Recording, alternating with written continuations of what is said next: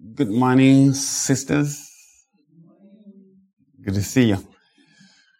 Let's go before the Lord in prayer again. Our Heavenly Father, Lord, we thank you for this time that you've granted us to go into the scriptures, that we may glean the testimony of Christ. May you grant me the words to speak faithfully, and also may you give your people the ears to hear that which is faithful and true and needful. We thank you, Lord Jesus, for this hour. May you bless us for the sake of your name. We pray in your precious name. Amen. All right. This morning we are in 1 Samuel chapter 6. 1 Samuel chapter 6. And so I'm going to be reading from the New King James.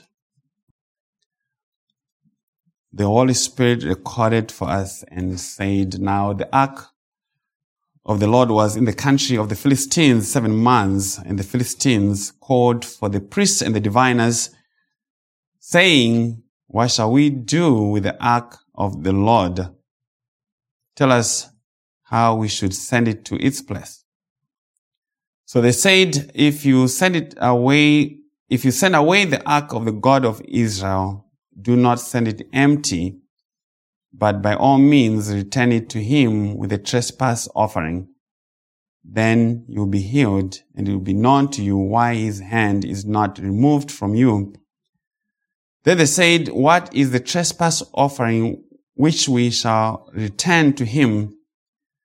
They answered, 5 golden tumors and 5 golden rats, according to the number of the lords of the Philistines. For the same plague was on all of you and on your lords. Therefore you shall make images of your tumors and images of your rats that ravage the land, and you shall give glory to the God of Israel. Perhaps he will lighten his hand from you, from your gods, and from your land. Why then do you harden your hearts as the Egyptians and Pharaoh hardened their hearts? When he did mighty things among them, did they not let the people go that they might depart? Now therefore, make a new cart, take 2 milk cows which have never been yoked, and hitch the cows to the cart, and take their calves home away from them. Then take the ark of the Lord and set it on the cart, and put the articles of gold which are returning to him as a trespass offering in a chest by its side. Then send it away and let it go. And watch. If it goes up the road to its own territory, to Beth Shemesh, then he has done us this great evil. But if not, then we shall know that it is not his hand that struck us. It happened to us by chance." Verse 10, Then the men did so. They took 2 milk cows and hitched them to the cart and shut up their cows at home. And they set the ark of the Lord on the cart and the chest with the gold rats and the images of their tumors. Then the cows headed straight for the road to Beth Shemesh and went along the highway, lowing as they went, and did not turn aside to the right or the left. And the lords of the Philistines went after them to the border of Beth Shemesh. Verse 18. Now the people of Beth Shemesh were reaping their wheat harvest in the valley, and they lifted their eyes and saw the ark and rejoiced to see it. Then the cart came into the field of Joshua of Beth Shemesh and stood there. A large stone was there, so they split the wood of the cart and offered the cows as a burnt offering to the Lord. The Levites took down the ark of the Lord and the chest that was with it, in which were the articles of gold, and put them on the large stone. Then the men of Beth Shemesh offered burnt offerings and made sacrifices the same day to the Lord. So when the 5 lords of the Philistines had seen it, they returned to Ekron the same day. Verse 17. These are the golden tumors which the Philistines returned as a trespass offering to the Lord, 1 for Ashdod, 1 for Gaza, 1 for Ashkelon, 1 for Gath, 1 for Ekron. and the golden rats according to the number of all the cities of the Philistines belonging to the 5 lords, both fortified cities and country villages, even as far as the large stone of Abel, on which they set the ark of the Lord, which stone remains to this day in the field of Joshua of Beth Shemesh. Then he struck the men of Beth Shemesh because they had looked into the ark of the Lord. He struck 50,070 men of the people, and the people lamented because the Lord had struck the people with a great slaughter. And the men of Beth Shemesh said, "Who is able to stand before this holy God, this holy Lord God? And to whom shall it go up from us?" So they sent messengers to the inhabitants of Kirjath-jearim, saying, "The Philistines have brought back the ark of the Lord. Come down and take it up with you." And that is the word of the Lord. May the Lord bless us with the hearing of it. We have one title to the message, and this is going to be piggybacking on the previous message, "The Problem with the Ark." That was the title of the previous message, and the title to our message is "The Solution to the Ark Problem." The solution to the ark problem, the solution to the law, the solution to sin, the solution to death. And we have a very wonderful message. If you can be given grace to hear it the way that I've had it, because I've already had it. So we preach Christ. And that means the gospel in every story that we get to. Every story in the Bible is a testimony of Christ. It doesn't matter how weird it sounds, it still is talking about Jesus. It's talking about the gospel. And if we do not have that way of reading the Bible, then most of these stories become just bedtime stories. And bedtime stories will not make anyone wise with respect to salvation. The ark has been captured. This is where we are in the development of the story. The ark of the God of Israel has been captured, and it is in the land of the Philistines, and it is causing an incredible amount of damage, causing a lot of problems. People are getting sick and thousands are dying. And the seeming victory of the Philistines over Israel has turned into a nightmare. The Philistines thought they had defeated Israel and they had captured Israel's most prized possession, the Ark of God. And before they knew it, they were in serious trouble. So wherever the Ark of God is brought in their territory, it is killing people from Ashdod, Gath, Ekron, the different territories. Throughout all the territories of the Philistines, everyone has been affected by its presence. Everyone has been affected by its presence, from the least of them to the greatest of them. But why? Because the presence of the ark is revealing sin and God's judgment of it, and saying sin was also in those who were not under the law, the Gentiles, because the Gentiles were not under the covenant of Mount Sinai. The ark of God was given to Israel. But God is bringing the ark to Gentile territories to bring the testimony that they too were sinners just like the rest.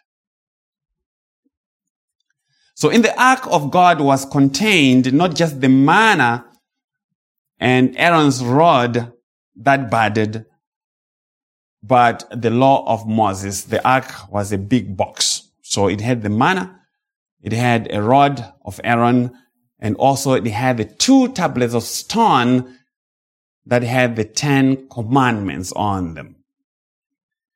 And God is saying it is not the manna that is killing you. The manna does not kill you. It is not the rod of Moses that was killing them, because the rod had been used to part the seas and also to bring water from the rock. So that could not have been the cause of their trouble. The cause of their trouble were the 2 tablets of stone. The 10 Commandments are bad for a sinner. Very bad news to a sinner. They are not bad news to Christ, but they are bad news to a sinner. And that will sound very unusual and even blasphemous to many people who do not know the law nor the teaching of the scriptures about the law. The 10 Commandments are not bad in themselves. The 10 Commandments are not evil in themselves. So we have to clear that. But those who are not paying attention and are mischievous will say, but Pastor James said the 10 Commandments are evil. And that is false. That's not what I said. I said they are bad for you.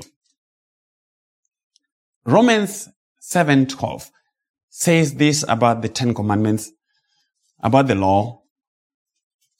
The law is holy, and the commandment is holy, righteous, and good. That's the law. It's holy, the commandment is holy, it's righteous, and it's good. And we say amen to that. But it is this goodness, it is this righteousness of the law that causes us trouble. It is this goodness that causes us trouble because we can't give it what it requires. The law demands perfect obedience. Not just obedience. It demands perfection in every way from birth to the last second of your life.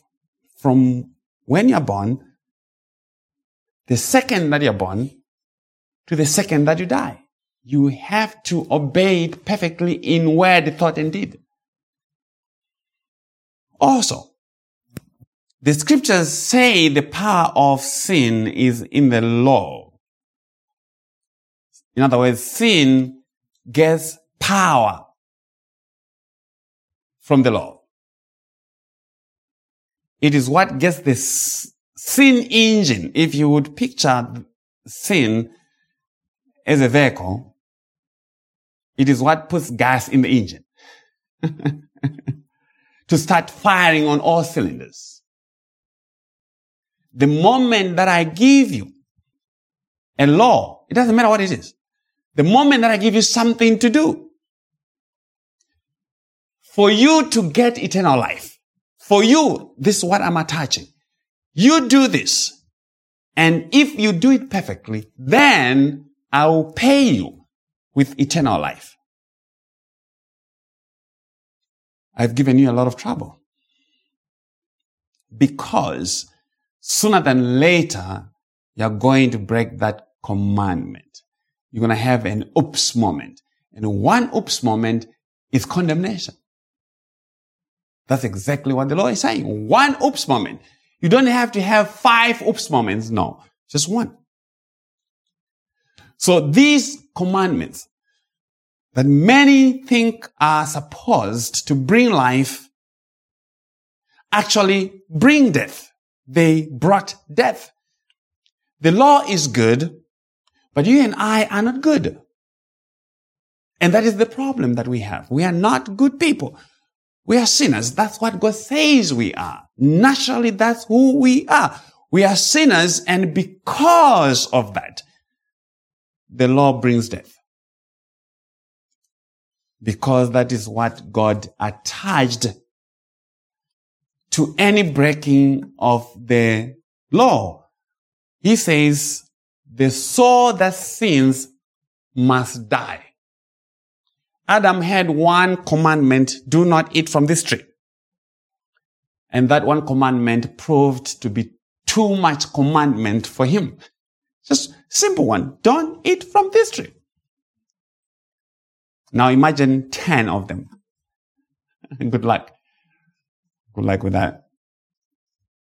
So when we're talking about law with respect to God, with respect to salvation, we are not talking about our human thinking about the law.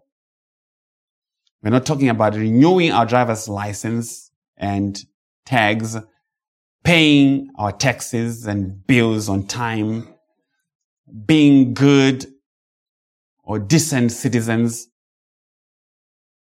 That's not what we are talking about. You cannot die. You cannot afford to die on just the testimony that you paid Uncle Sam his taxes. Why? Because God has no regard for that. God has no regard for that. That's not the righteousness that He's looking for. And many have been deceived by these things because they think that that is the righteousness that God requires of a sinner for them to come to Him, for Him to accept them. God has a condition that has to be met for Him to accept you. You can't just come in.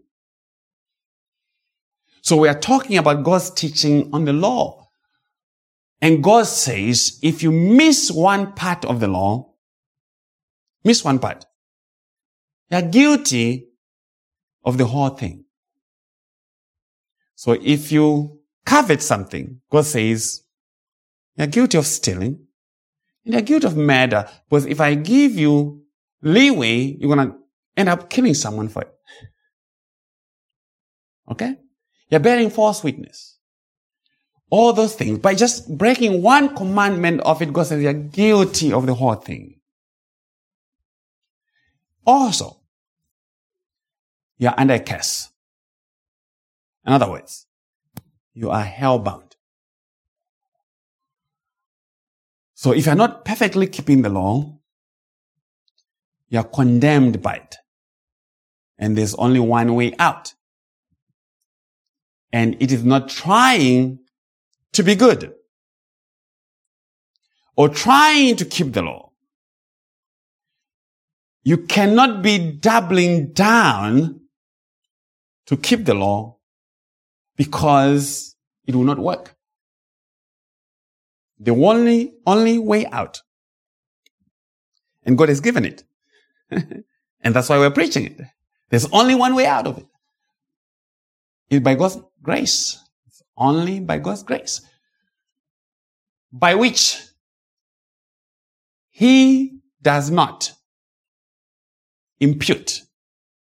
He doesn't reckon any of your sins to you. And He just does not stop there.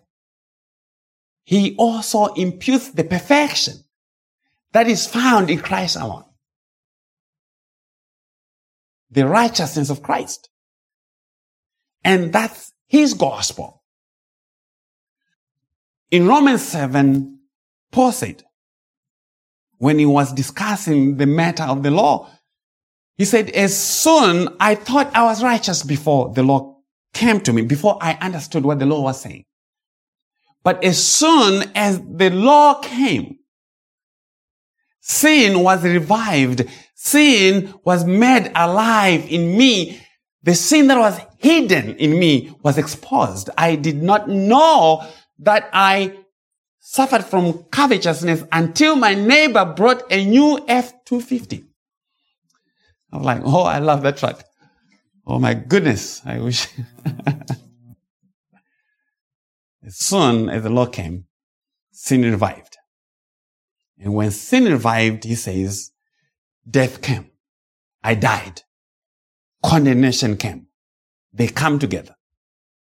So sin, law, death, condemnation, they come together. They are birds of the same feathers. They flock together. So if he had been with the Philistines when the ark passed through town, one of two things would have happened. You would have died or suffered from the pestilence, suffered from the tumors. Why? Because none is righteous. Sin has affected all men and women. Even the best of us are sinners. And God was teaching this truth of our sin and the need for atonement if the plague of his judgment should be removed. God was doing all this to teach us the way of coming out of his judgment. And the solution to the problem has to be acceptable to him. The solution, whatever you propose to be the solution, has to be acceptable to him. But God will never accept any proposal, any solution that did not come from him. This is very important. We cannot negotiate our way into salvation. Salvation cannot be negotiated. It is given. It is done God's way. And it is imposed. God imposes salvation on everyone as should be saved. That's what he determined to do ever since he has been God. So God must and did provide the solution to our sin problem. And when he does that, or when he did that, it is called grace. It's called grace. Grace means God has provided the solution to the sin of some of the people through Christ Jesus. By his grace, by his doing, he has solved the crisis caused by the presence of the ark, by the presence of the law, even his own presence. Because the moment that God shows up, people start dying. So the ultimate problem is God himself. That's our problem. Sin would not be a problem if God was not God. If God was not holy, if God was not righteous, sin would not be a problem for anybody. We would just be kicking it in all of eternity. So the worst thing that could ever happen to us as a sinner is to be in the presence of God without Christ. That's the biggest problem. That's the biggest problem that we could ever have, because none is able to deliver us from that. Nobody can run away from him. There's nowhere to go. So Christ becomes very important. The cross, the gospel, become extremely important the more we understand these things. And that's the point of preaching. Okay? And so with that, we'll go to our text and develop this understanding and weave it into the teaching of the text. 1 Samuel 6. Now the ark of the Lord was in the country of the Philistines 7 months. So the ark had been killing people for 7 straight months.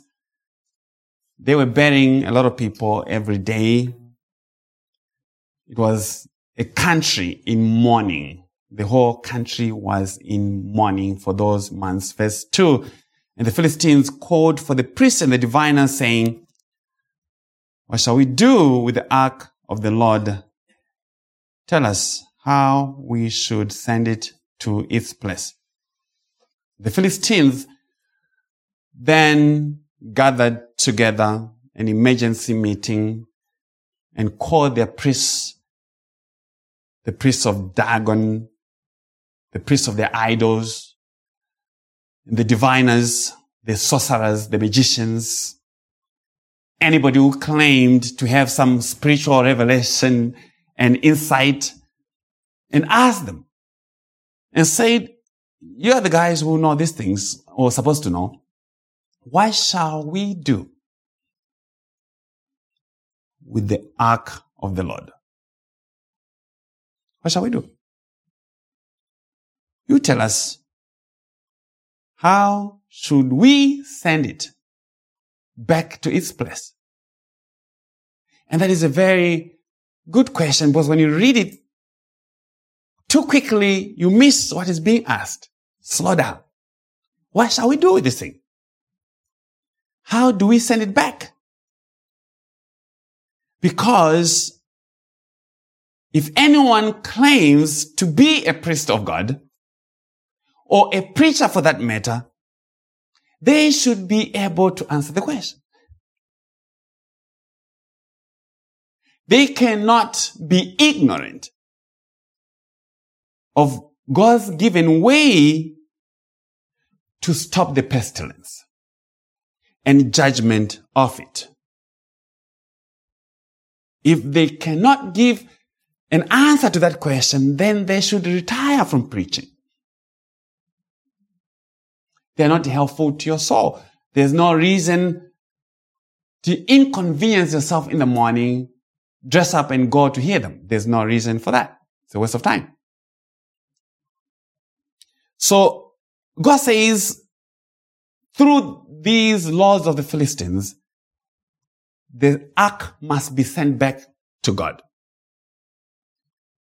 But how does it go back?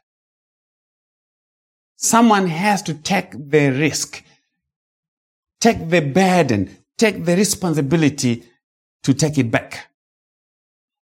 Otherwise, the killing will not stop.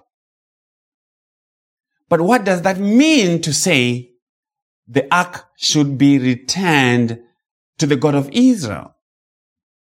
It means the law must be fulfilled. Otherwise, there's no way to stop its condemnation. The law must be satisfied, and that means God's justice about your sin and mine must be satisfied. It must be paid in some way that agrees with God. Also, there is a how in the question. How should we send it to its place? How? How is saying, in what manner do we send it back to him? Because many have proposed already, I believe, 1 million religious ways to send it back. 1 million religious ways to approach God.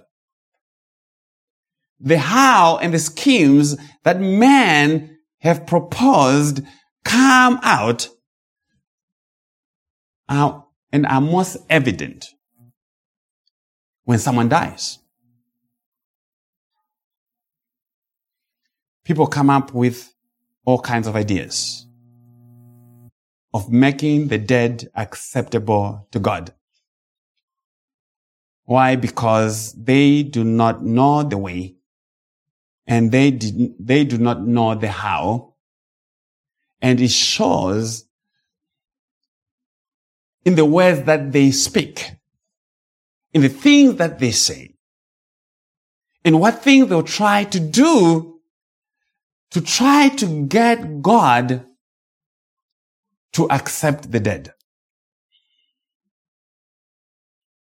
The gospel is not for us to persuade God to change his mind. I'm going to be slow and deliberately so, because I really need you to hear every line of what I'm saying.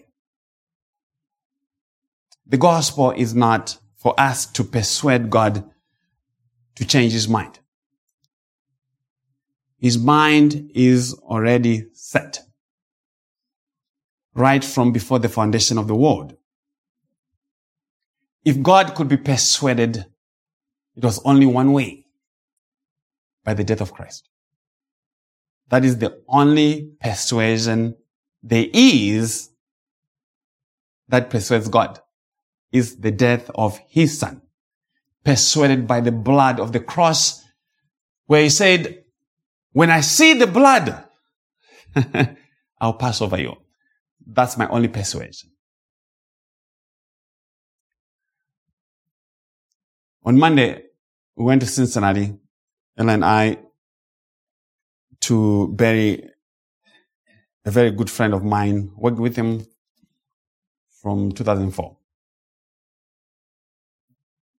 We were in the funeral home and we waited for the priest to come to do his rituals. He was burning his incense, going around the coffin, around the body, not one time, not 2 times, not 5 times, not 7 times. We're almost in there just doing that for maybe an hour 30.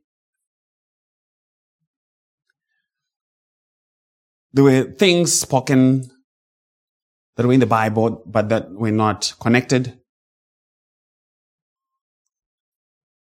My friend was from Russia.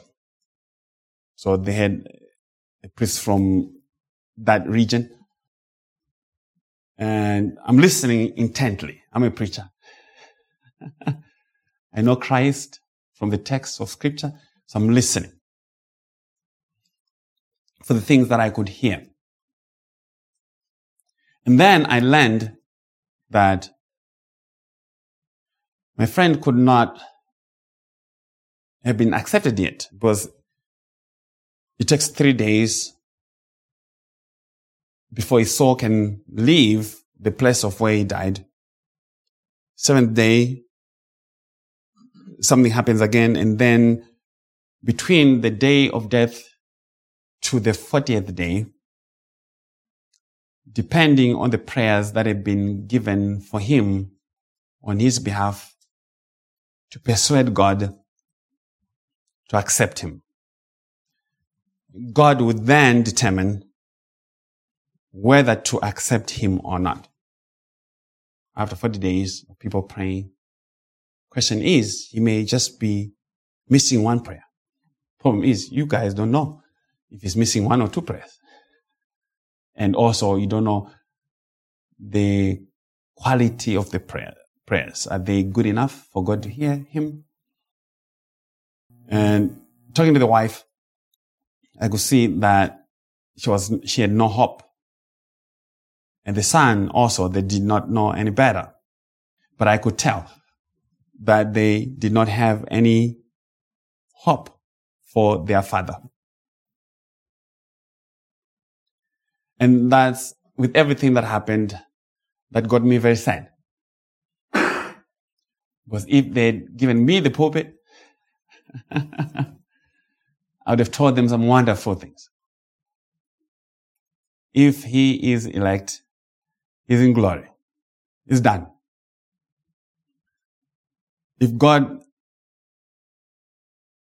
gives me the opportunity, I will travel with Sister Ella to see them and help them understand if God is pleased to give them the testimony of the gospel, true gospel. There's nothing that we do to make anybody acceptable to God. It's done already. It's Christ Jesus. And that is the teaching here in our text. Let's keep moving with it. Verse 3. So they said, these are the priests.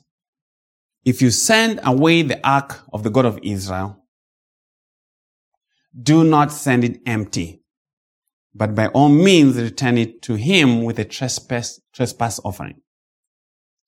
Do not send the ark of God of Israel empty. Do not send it with prayers, because that's empty.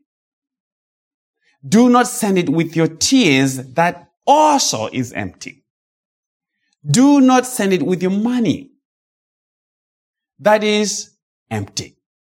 Do not send it with anything that you have done, because that is also empty. That is empty to God. It has no substance. Because our best works of righteousness are like a filthy rag to him. And much of what people have been given for gospel, for hope, for salvation, is nothing better than the ark of God stuffed with empty words. Stuffed with religious rites. A lot of incense, decorations, and things of false religion. Those who send the ark of God empty are ignorant of God's righteousness. They're ignorant of the issue. They're ignorant of who God is. The ark of God is sent back and must be sent back to him full. It must be sent back to him full. But how? The priest said, but by all means return it to him with a trespass offering. It must go back with a trespass offering, a sin offering. By all means, don't miss that. By all means, and that means without exception. It must come back to him with a sin offering. In other words, it must carry the blood of a sacrifice. It must have death in it. A death that is anticipative of the death of Jesus. Because that is the only condition of salvation. Everything else is just men and women being religious. The blood of Christ is alone the basis of God granting eternal life and righteousness to his son. And someone must die to pay for your sins.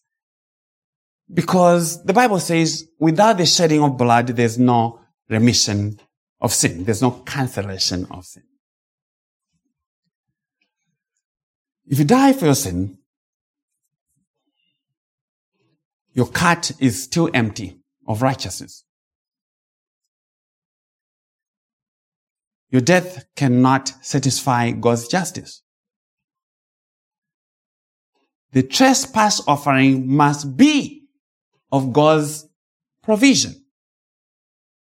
And that means this is Christ Jesus who is being preached in the text. Christ is he alone who takes the sins and the death that was on his people and made payment for them by his own obedience, by his own blood, by his own suffering.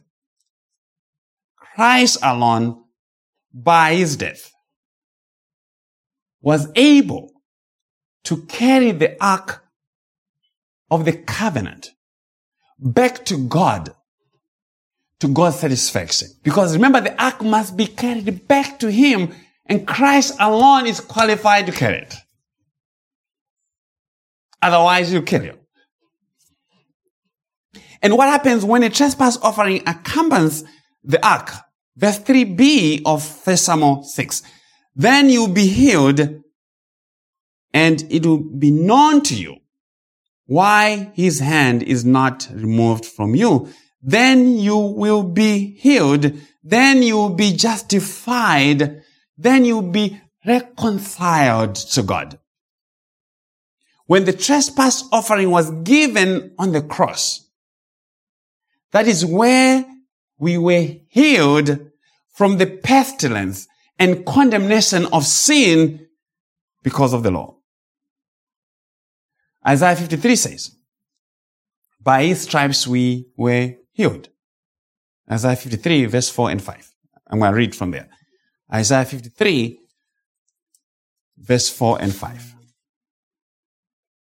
Isaiah says, surely he, that is Christ, has borne, that is carried our griefs, carried our sorrows. The NET says he lifted up our illnesses and carried our pain. Yet we esteemed him stricken, smitten by God, and afflicted. But then, what were those griefs and illnesses? The pestilence. What were those things? Was God talking of COVID-19? Was he talking about allergies and migraine headaches? Let us hear, because Isaiah defines it for us. Verse 5. But he was wounded for our transgressions. So that tells us what it is that he meant by the sickness. He was wounded for our transgressions. He was bruised for our iniquities, for our sins. So sins and transgressions, that is what is being preached by the ark of God, is killing and the pestilence that it caused. And the priests and diviners said, if you carry this ark back with a trespass offering, you shall be healed of these things. And that was preaching Christ typologically, that is, in types and shadows. Those were prophetic statements about the Lord Jesus. But healing would happen for them in a temporary way. But the reality was this. Still in Isaiah, the reality of what Christ accomplished. Still in second part of Isaiah 53, 5b, the chastisement for our peace was upon him. The burden for our peace with God was put on him. It wasn't put on you. So don't take it away from him. It was his burden to carry, not ours. And by his stripes we are healed. By his stripes we are healed. From all the pestilences that sin has caused us. From the judgment of it, we have been healed. That's past tense. It already happened.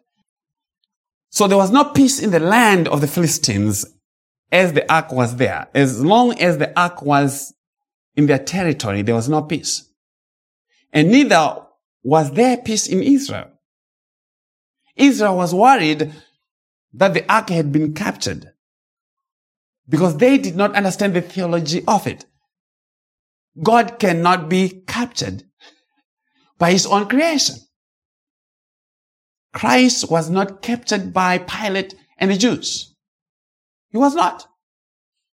He submitted himself to them. And that's different from being captured. He submitted. He willingly submitted himself to them. He cannot be made a captive of his creation. And Jesus was not kept on the cross by the nails. There are no nails strong enough to keep God on a piece of tree. It's impossible.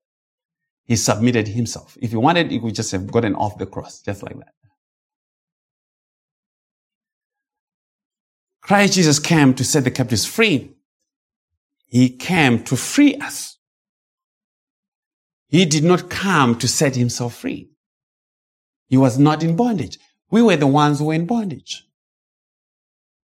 But Christ made peace in a bigger way for us who are sinners. He reconciled us completely to God. So, if you are understanding this, God has nothing negative on you. In spite of all your sins, in spite of all your weaknesses that you know of yourself, God does not think the same way that you do. He is already reconciled, 100%. And he doesn't change his mind. Because he's not learning anything new about you. He knows every little detail, even before you were born. And these things are important. Christ made peace by the blood of his cross. Unfortunately, sickness and disease are still here with us, despite what the false prophets are saying.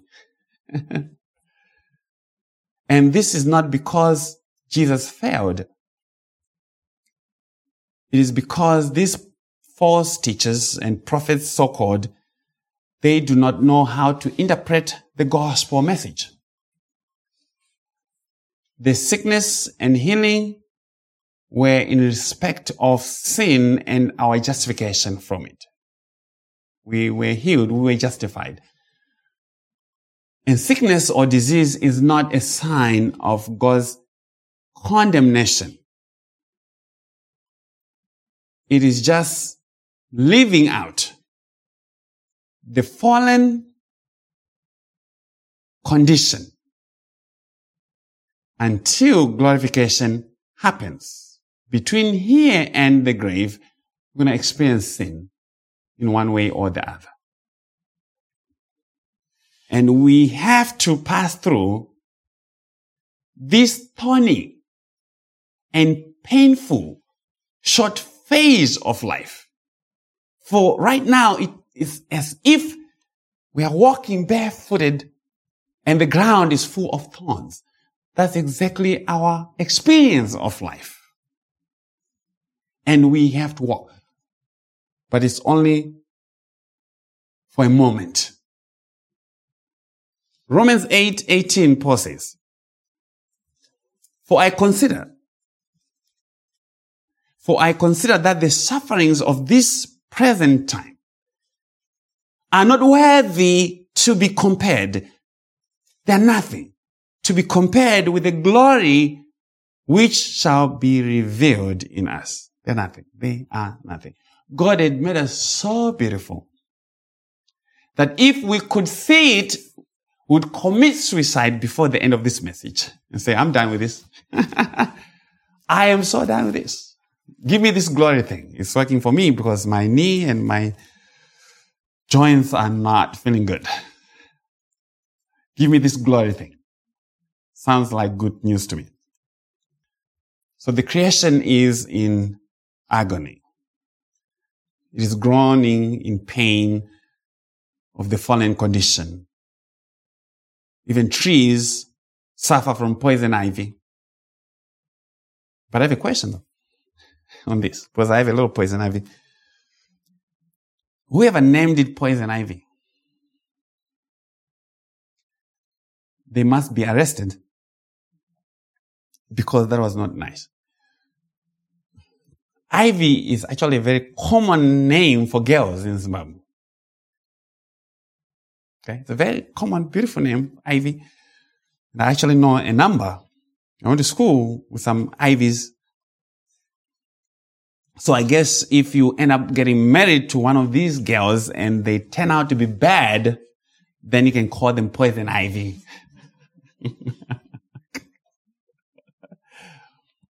But seriously, I've been wondering the purpose of poison ivy.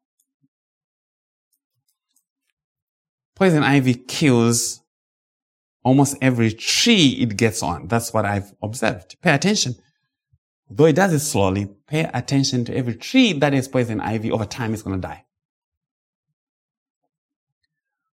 And I thought that is a picture of sin. sin does kill us softly and slowly. It does. Ultimately, we're going to die because of sin. And I believe that's what Poison Ivy is preaching. You get contact, the smallest of contact with it, a lot of people are going to react to it.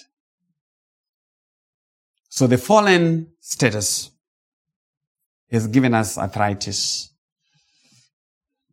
cancer, heart problems, every sickness in the book. But that is all temporary for the sons of God. It's all temporary. And Paul says these things are nothing compared to the glory that is yet to be revealed, the glory that we will experience, the power, the goodness, the soundness of spirit and mind and body, the happiness that we shall experience. 2 Corinthians 4:16-18, just to amplify the commentary of what I just said. 2 Corinthians 4:16-18.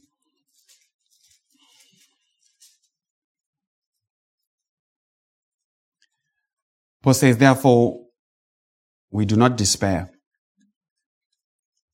But even if our physical body is wearing away, our inner person is being renewed day by day, for our momentary, light suffering, light affliction is producing for us an eternal weight of glory far beyond all comparison.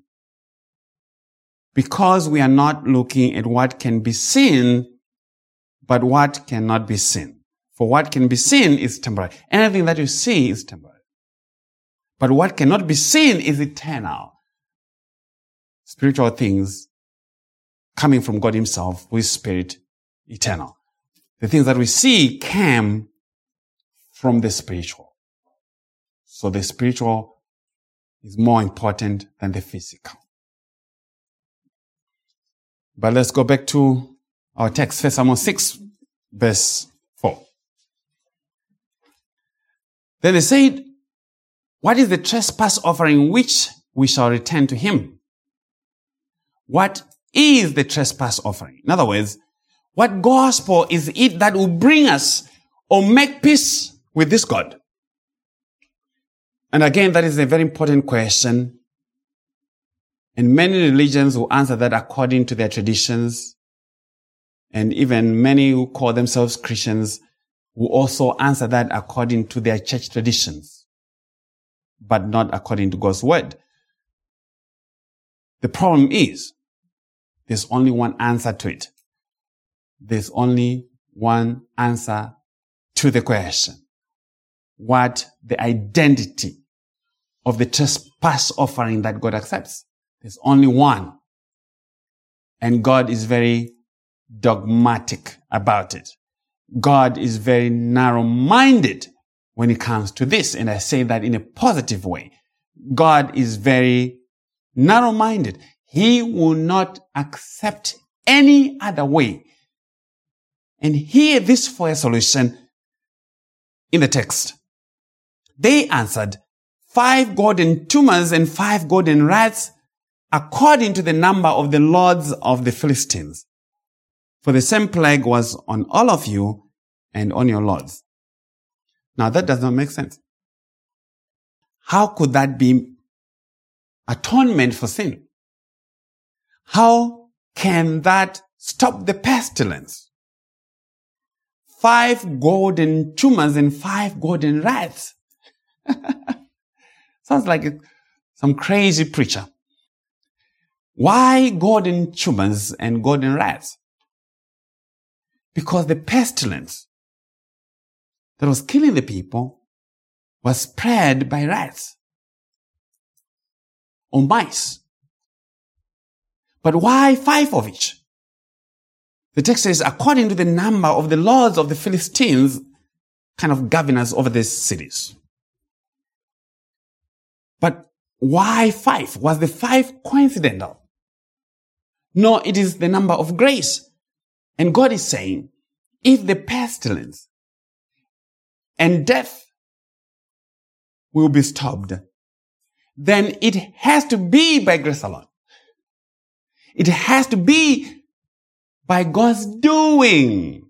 That's what grace is, as I said earlier. And that's point number one. Secondly, the tumors and the mice were made of gold. Why not just trap a few mice and send them with the ark? They could even have contracted me because I grew up trapping mice. I know how to do it very well. I would have caught even 20 for them easy. No, it cannot be that way. It cannot be by works. Mice and rats would still carry the pestilence. They are disqualified from making atonement. This pestilence is in them. So we have to be in the picture of the mice or rats that have the pestilence. In other words, we cannot make our own atonement for sin. So an image of them must be made. An image must be made. Verse 5. Therefore you shall make images of your tumors and images of your rats that ravage the land, and you shall give glory to the God of Israel. Perhaps he will lighten his hand from you, from your gods, and from your land. They were to make images of those things that killed the people. Make the images of them. Question. What was missing from the images, or in the images? The images, listen to me, did not have that which was killing the people, because they were made from gold. They did not have the pestilence. Hold on to that point, because we are going to come back to it. Let us go somewhere and hear where this similar thing happened before. Let's go to Numbers 21. Let's go to Numbers 21.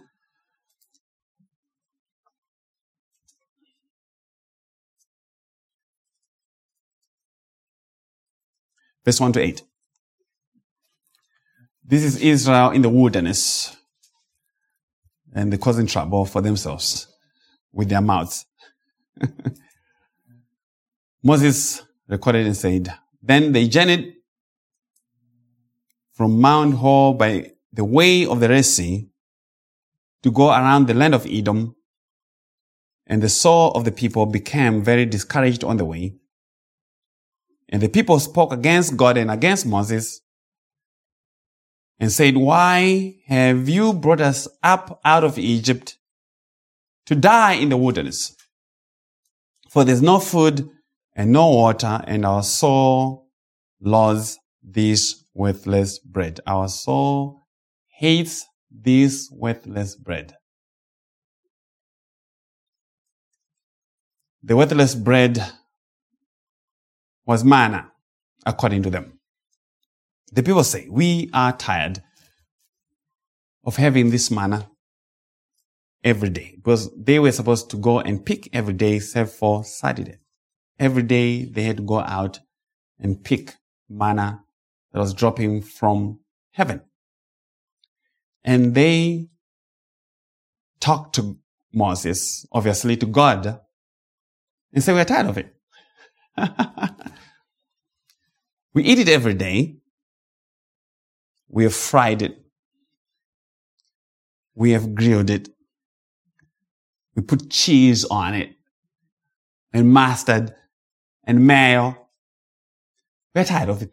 Please give us a different menu. Give us McDonald's or Burger King or something. But we cannot have the same thing over and over. That's the issue. And they got in serious trouble for it. Verse 6. Still in Numbers 21. So the Lord sent fiery serpents among the people, and they beat the people, and many of the people of Israel died. See, God doesn't play. the Old Testament, I think death is too dominant. God is killing people. And he's not killing 2 people. He kills 100,000. So God sent them fiery serpents to kill them. As he sent the pestilence to the Philistines to kill them.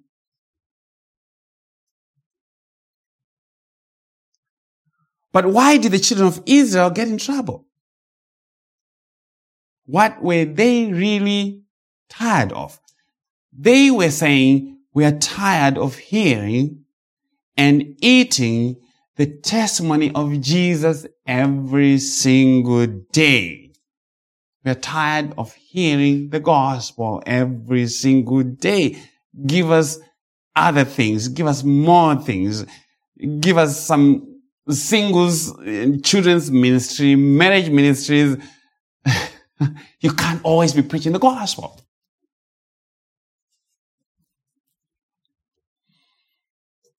That's what the manna was preaching. Saying Jesus is your daily bread. And they come around and say, we are sick and tired of that gospel that always talk about Jesus. Give us something better, something exciting. Bring some man who has an anointing for business. Put him in the pulpit and he can help us. We can make money in the name of Jesus. And God comes and says, I'm going to kill you for your foolishness because there's nothing better. And we'll see that it is God who provided the solution to both problems that he had caused. The golden mice and the golden tumors for the Philistines and the bronze serpent for Israel in the desert. The Philistines' prescription from the priests did not come from them. They were just used as vessels of revelation. They did not come up with that. God revealed it to them. Otherwise, the ark would have continued to kill them. So God revealed to them the way to make atonement, but he did not speak to them directly like he would speak to Moses and Israel. Verse 7. Therefore the people came to Moses and said, we have sinned, for we have spoken against the Lord and against you. Pray to the Lord that he take away the serpents from us. So Moses prayed for the people. The people realized they need a mediator. They can't just go to God by themselves. They'll get killed even more. They need a man appointed to be their mediator. Moses at this point. And they made a confession of sin and asked Moses to ask God to remove the serpents, and that to say, remove this sin that continues to bother me. I don't like it. I'm a Christian now. God, do something and remove this sin from me. Essentially, that's what that also is saying. I've tried to have a New Year's resolution to become a better person. Stop doing this and doing that. Please remove it from me. I want the better me. Give me the better me. Let's hear what God says to that. Verse 8. Then the Lord said to Moses, make a fiery serpent and set it on a pole, and it shall be that everyone who is bitten, when he looks at it, shall live. Why not remove the fiery serpent? God stopping you from sin does not answer to your big sin problem. God did not remove the serpents. He could have removed the serpents because he brought them, like he removed the frogs and the gnats in Egypt. God did not remove the rats in the Philistines. He provided the solution to that which was killing them. And that to say, God has not removed our experience of sin, but He has given the prescription to all who have been bitten by it. The raised bronze serpent, and that's Christ. Verse 9 of Numbers 21. So Moses made a bronze serpent and put it on a pole, and so it was if a serpent had bitten anyone, when he looked at the bronze serpent, he lived. Moses raised the bronze serpent and put it on a pole for the salvation of those who had been bitten by the fiery serpents. And they were to look, those who could look. Just looking to the bronze serpent was enough for their salvation. And that means Moses, representing the law, is he who put Christ on the cross. Because the pole is representing the cross, the bronze serpent is Christ, and Moses is he who raised him on the cross. So Christ was raised on the cross because of the condemnation of the law. That's what put him on there. And see this. That which was made lifeless, made in the likeness of what was killing people, but without the venom of the serpents, became the source of their salvation. The bronze serpent was lifeless and had no venom and became the source of salvation. And that means Christ Jesus, the sinless one, with no pestilence in himself and no venom of sin, the fulfillment of the golden mice and golden tumors, Christ, the bronze serpent, must be lifted up as Moses lifted up the bronze serpent in the wilderness. That's Jesus teaching in John chapter 3, just as Moses lifted up the bronze serpent. So shall the Son of Man be lifted up in this manner. So what Israel refused in the manna, God brought back in the bronze serpent. He says, well, you didn't like my sermon on the manna? I'm going to bring another sermon. It's still about Jesus. It's going to be the bronze serpent. In other words, Jesus is unavoidable. There's no way to preach. I could preach for the next 500 million years, still preach the same Christ. You can't avoid him. Doesn't matter where you go. So Christ Jesus and the cross is God's message. You get him in the manna. You get him in the water from the rock. You get him in the golden mice and golden tumors. You get him in the bronze serpent. But all those as types, as shadows. So the images were made of gold to say they were types of Christ, free from corruption, as gold is a pure metal, and it is free from corruption, free from rust. That's why people love it. Christ Jesus was made in the image, in the likeness of sinful humanity, in his incarnation, in his adding humanity to himself. That's what incarnation means. But he did not have the pestilence of sin in him. Otherwise, he would not have been able to take away our sin. But the priest said, verse 6, why then do you harden your hearts as the Egyptians and Pharaoh hardened their hearts? When he did mighty things among them, did they not let the people go that they might depart? The priests know some history of Israel and what God did for them in Egypt.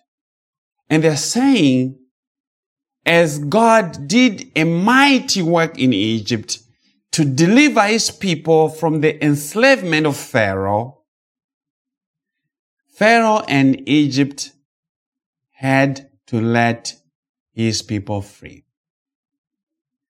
They were set free from bondage.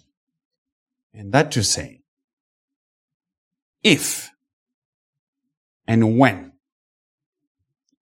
God has done a mighty work, especially in salvation, there is a result that comes from that. The people for which he came to fight for must be let go. In other words, they must be set free. They must be justified from their sin. In other words, this God is faithful to his cause of salvation. He just does not bring pestilence and have his work to fail when the conditions have been met. Once the conditions of your salvation have been met, he is under obligation to set you free. He is under obligation to justify you for the sake of his name. Because God is not a gangster. God is not a gangster. He is holy, righteous. If you agree on one thing, if you say to meet at 12:16, you'll be right there at 12:16, exactly to the second or millisecond. On the day, the time, he is faithful in every way. So if the conditions that are demanded by him of your salvation have been met, then he must set you free. In Egypt, it was the death of the firstborn of Pharaoh, a type of Christ, the son of Pharaoh, the firstborn of Pharaoh, the firstborn of God. Pharaoh also was a type of God. When his firstborn died, Pharaoh immediately sent message to Moses and say, you get out of here. You get out of here. Because the Christ in the picture has been given. The firstborn of Pharaoh was smitten of God. It's God who killed him. As Christ was smitten of God. And the Passover lamb also, speaking to the death of Christ on the cross, God is preaching too many things that there's not enough text for us to get all the details. So he has to put the testimony in the son of Pharaoh. He has to put the detail of Christ in the Passover. He has to put it in the unleavened bread, and it just keeps going and keeps putting more and more detail. But this is what set the people free. Once Christ has been given to death, his people must be set free. They must be justified. So that is your hope, and that's your only hope. I'm preaching this as if, oh, you're dying today. I'm not even kidding. At some point, nobody's going to be preaching to you. It depends who you have around you. But I want you to reflect on the things that I'm saying and what they mean. Everything said in simplicity. I'm saying Christ is enough. Christ is enough. There's nothing to be done by you and me to add to it. It's settled. So for the Philistines, they must make and bring images of the golden tumors and golden mice, and they will be set free. Verse 7. We're going to pick up pace because some of the sections of the text is going to be repetition of something, so we won't dwell much on it. But this part of the text is critical to the understanding of the story. Verse 7. Now therefore, make a new cut. Number 1, take 2 milk cows which have never been yoked. Number 2, and hitch the cows to the cart. Number 4, take their calves home away from them. So the way to make a new cart, a cart that had never been used to carry anything, and that means Christ. New cart, not an old cart. Take 2 milk cows that have never been yoked and have had calves. That means that have shown their fruitfulness. And also, never been yoked to say, never been used to carry the burdens. The burden of sin. Because yoking is a picture, yoking and pulling something, that's a picture of carrying sin. You're pulling a burden of sin. Never been yoked. So the cart and the 2 cows were types of Christ. The cart itself. God is saying this cart is a type of Jesus. Like that. How did you preach like that? Yes, it's a type of Jesus. The cows, type of Christ. So the new cart is the body of Christ being prepared. That's a new cart. You make a new cart. Type of the body of Christ being made. They find fulfillment in Him. And the 2 cows were to be hitched, yoked to the cart so that they may carry away that which was killing the people. The ark of God. Specifically, the law that was contained in the ark had to be carried away. They were carrying not just the ark, but the condemnation that it had brought. Because that is what Jesus came to do. He came to remove the condemnation, to carry the condemnation away. And He alone is qualified to do that, to carry our sins. Verse 8. Then take the ark of the Lord and set it on the cart and put the articles of gold which you are returning to Him as a trespass offering in a chest by His side. Then send it away and let it go. So on the cart also were the articles of gold coming as a trespass offering. And that does confirm to us that the golden mice and tumors were pictures of Christ. Otherwise, they would not have been on the cart. So we have all these things that were bearing witness to the need of Jesus, pointing to Him in different ways. And that to say, God is not a boring preacher. God is not. When you're working all these details, I'm like, give me 5 more hours. I can keep talking. God is not a boring preacher. Verse 9. And watch, if it goes up the road to its own territory, to Beth Shemesh, then he has done us this great evil. In other words, if the cart goes back to its own territory, then God is He who was behind all our suffering, and He has accepted the responsibility of it, and also He has accepted our payment for our sins. So when the Christ has gone back to His territory, gone back to the Father, God is saying, oh, I was behind all your troubles, but I've accepted the payment that He made. But if not, if the Christ is not accepted, then we shall know that this is not His hand that struck us. It happened to us by chance. It just so happened. If the cows go in any direction, any other direction than Beth Shemesh, then we know that some bad science experiment happened in some Philistine lab science or science lab, where they were doing some gain of function experiments with coronaviruses. The Philistines brought this on themselves. That's the Wuhan version of the Philistines. It happened to us by chance, they said. Well, there's nothing called chance in God's universe. God is involved in every detail of His creation. He is the West. And I'm saying this in a positive way. He is the West and the best micromanager there is. Why?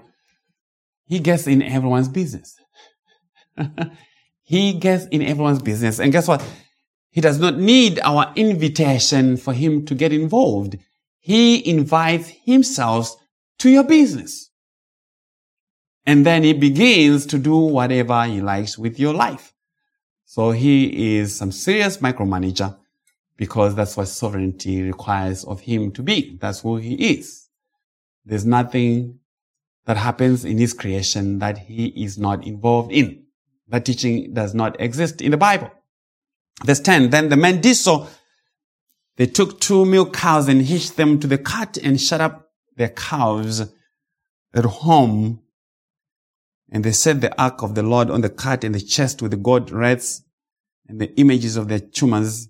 Then the cows headed straight for the road to Beth-Shemesh and went along the highway lowing, that is making some bellowing sound, like in the context, mooing for their calves. I'm very familiar with that lowing. When you take the calves away, they tend to make that lowing sound. And the text says, as they went and did not turn aside to the right or to the left. And that is to say, they were very purposeful. They were very faithful in the mission as Christ was purposeful and faithful to what was given him by the Father. His single-mindedness in removing the judgment of our sins, in completing all that the Father gave him to do. Okay? That's why they did not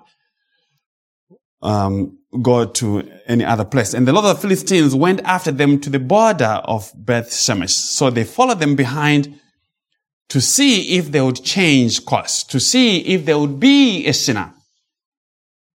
Because the people were after Jesus, trying to find opportunity for him to be called a sinner so that they may accuse him. So they followed them to see if they would deviate from the path, and they never deviated. Because Christ never deviated from the path given him by the Father.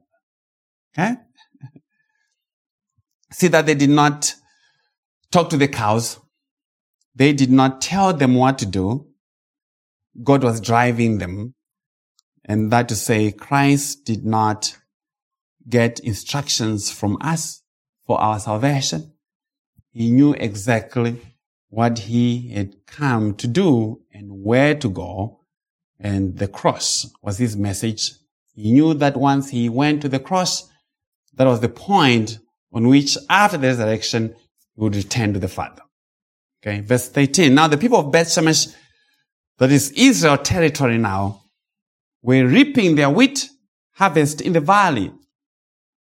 And they lifted their eyes and saw the ark and rejoiced to see it. So this happened during the harvest season. And God wants you to know this detail, that they were reaping. Not corn, not sunflowers, not black-eyed peas. Those taste good, by the way. I don't know. I haven't had that in a long while. They were reaping, they were harvesting wheat. It's very purposeful. And that means they were engaged in a type of activity relating to Christ in salvation, the harvesting of his people for salvation. When they saw the ark, they rejoiced. They did not see what else was on the ark from a distance, but they could see the box. The box was big, but the ark was very prominent. And so they saw it from a distance and they rejoiced. Verse 14. Then the cart came into the field of Joshua of Beth-Shemesh and stood there. A large stone was there. So the ark came into the field of Jeremiah. No. Of Joseph. Of Levi. No. The ark came in the field of Joshua. The field of Christ. The field of Jesus. Joshua is Jesus. The field of Christ, and it stood there. End of the journey. Why? Because it arrived. The field of Joshua. See what was happening in this area where the wheat was being harvested was a type of the New Testament. Was a type of the New Testament. And the ark carrying the law came and stood where? In the field of Joshua, in the field of Christ in the New Testament, to say the end of the law for righteousness. Christ is the end. The New Testament terminates the law. And so the cows stood. Nobody stopped them. They stood by themselves. Once they got to this field of Joshua, they stopped.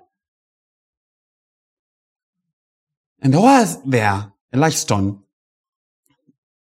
to do what? To be the altar for them to offer a burnt offering, as we shall see soon. So they split the wood of the cut and offered the cows as a burnt offering to the Lord. They split the wood that was fresh wood. They split the wood of the cut. They break the wood.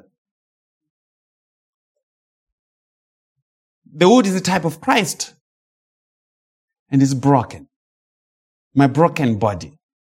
That's the body of Christ being broken. They split the wood of the cut. How did they know to use what wood? Why use this wood? Why not keep the cut? Use the cut. You're harvesting. You need the cut for carrying wheat. Why are you burning it up? Because God was sovereignly moving every detail behind the scenes. So they offered those cows there as a burnt offering. And that is incredible. Because if you were to bring those cows to some religious people, they would have been keeping them for milk and getting more cows. Like, no, they have to be sacrificed. And that means the cows also met all the qualifications of a sacrifice, as God had said in Leviticus 22. You could not just offer anything to God. There had to be qualifications. So these cows already were meeting the qualifications of Leviticus 22. In other words, the cows were types of Christ, carrying the burden, and also in being sacrificed. Verse 15 to 16. We are almost done, according to my numbers here. The Levites took down the ark of the Lord and the chest that was with it, in which were the articles of gold, and put them on the large stone. Then the men of Beth-Shemesh offered burnt offerings and made sacrifices the same day to the Lord. So when the 5 lords of the Philistines had seen it, they returned to Akron the same day. They returned to Ohio the same day.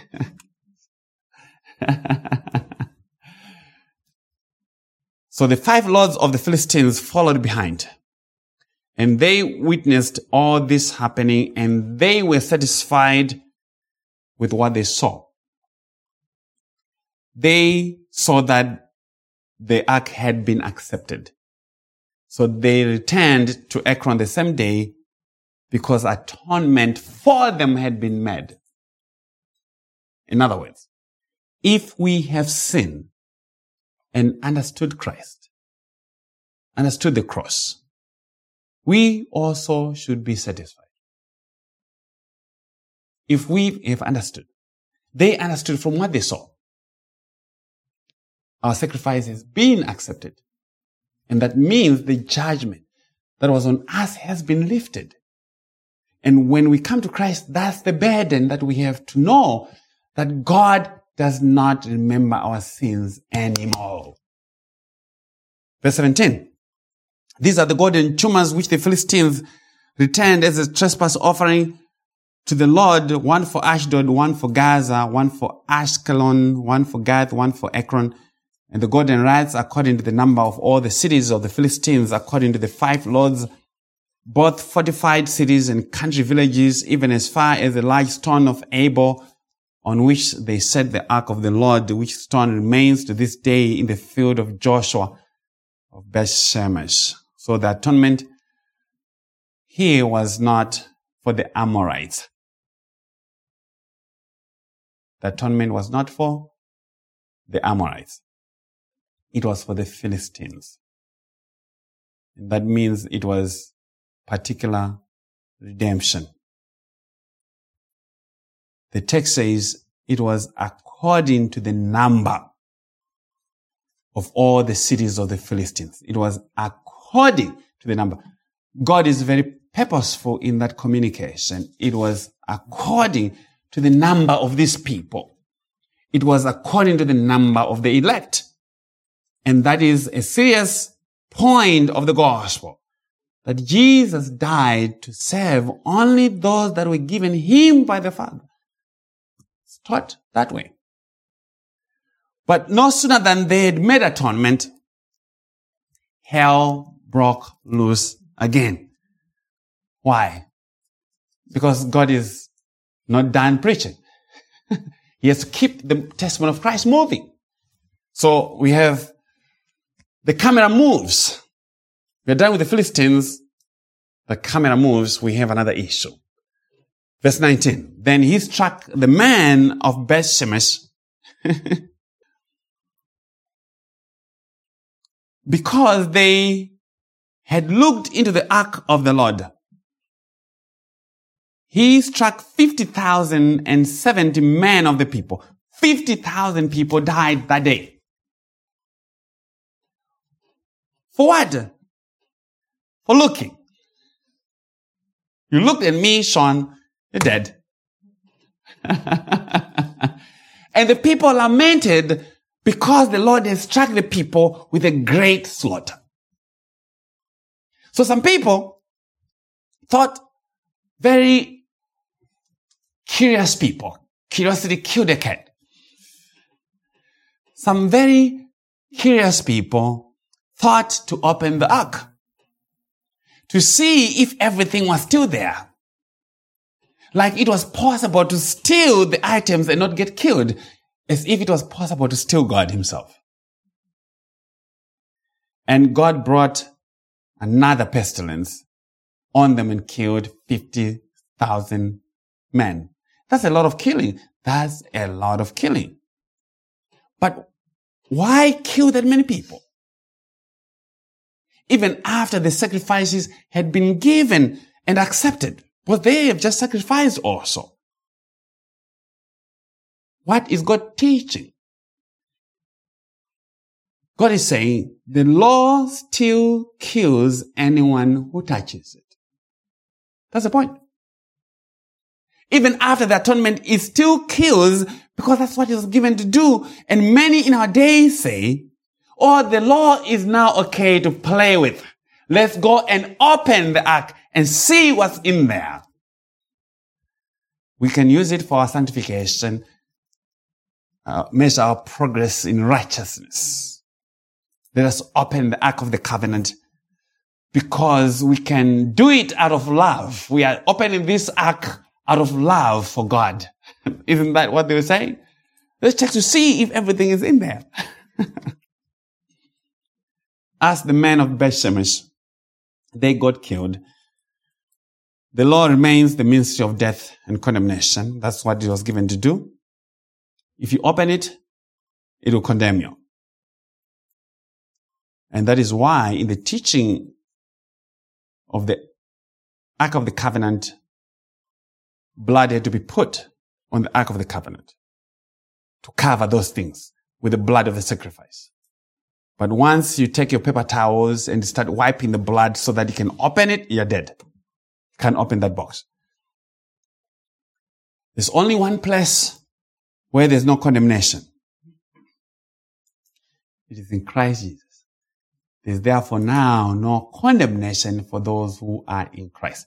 That is the only place of no condemnation. Everywhere else is condemnation. Verse 20, and I think that's the last verse from this. And the man of Beth Shemesh said, who is able to stand before this holy Lord God? And to whom shall it go from us? So they sent messengers to the inhabitants of Kirjath Jearim, saying, the Philistines have brought back the ark of the Lord. Come down and take it up with you. What a present. What a present. You come and get the ark and get killed too. So the ark proved to be too hot to handle for the man of Beth Shemesh. So they wanted it out of town. And that is correct gospel preaching. Take the law out of town, if it is up to you, because it will kill you. Many people who did not live in this time do not know how these guys suffered because of the ark. 50,000 people dying. These are not as big communities like we have now. 50,000 is a lot of people. But they say this in their conclusion. Who is able to stand before this holy Lord God? And to whom shall it go from us? Who is able to stand before this holy God? Who is qualified to stand? Because when we do not ask these questions, we tend to have answers that do not speak to the question. Who is qualified to stand? Naturally, we cannot stand. That's what we are saying. That's what they're saying. We cannot find anyone qualified to stand. You and I cannot stand. We will be killed. So the anticipated answer is no one is able to stand before this holy God. Not a single person can be found among the children of man who is able to stand. And yet the gospel comes and says, Romans 5. Verse 1 and 2. Therefore, since we have been justified, declared righteous by faith, we possess here and now peace with God.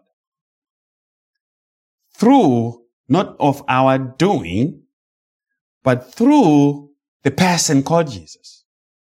Through our Lord Jesus, through whom we have also obtained access by faith into this grace in which we stand.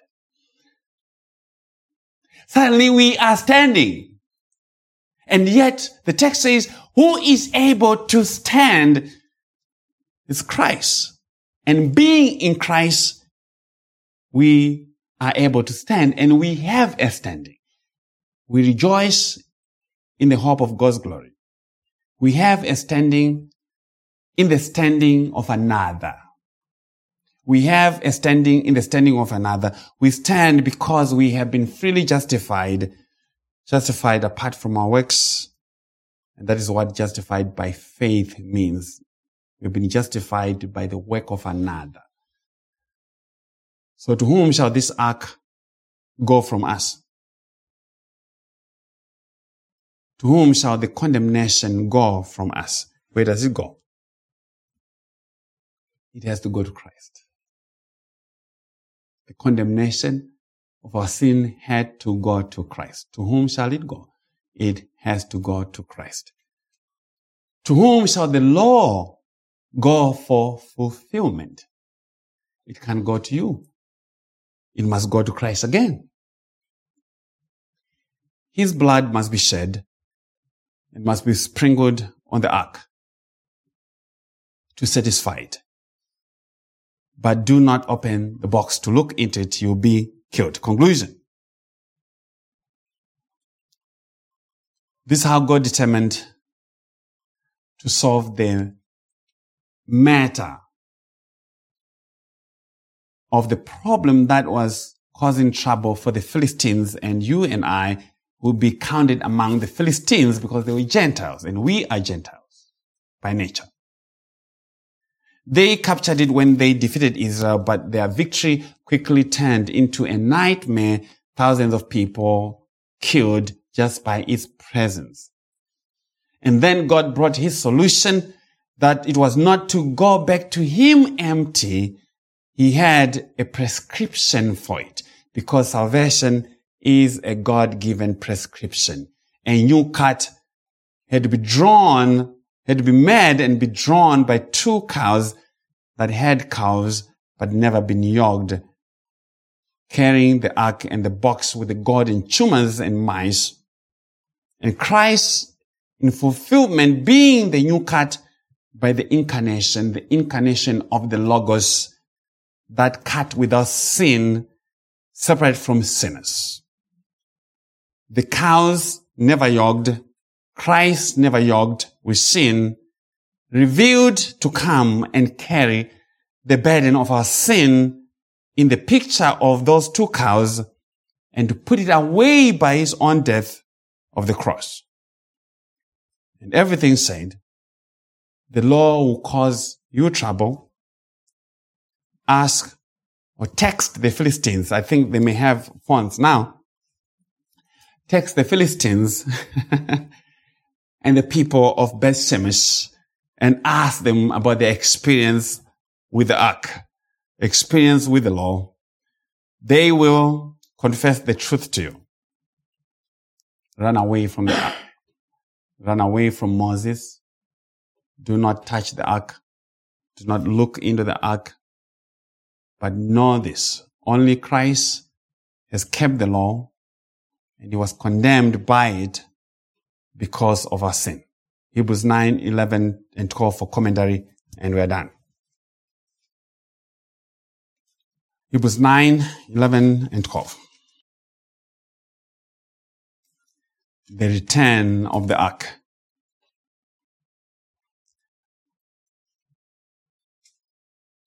But Christ came as high priest of the good things, of the good things to come, with a greater and more perfect tabernacle, that is the new cut, not made with hands, born of the Holy Spirit, conceived of the Holy Spirit, that is not of this creation, not with the blood of goats and cows or bulls, but with his own blood. He entered the most holy place once for all, having obtained eternal redemption. Christ brought back the law to God by way of fulfillment. That's the good news. That's the hope. And it's wonderful. Okay? All right. Amen. We're done. Let us pray. Our dear and Heavenly Father, Lord, we thank you for the very many words that have been spoken this morning. Wonderful words of our Lord Jesus Christ.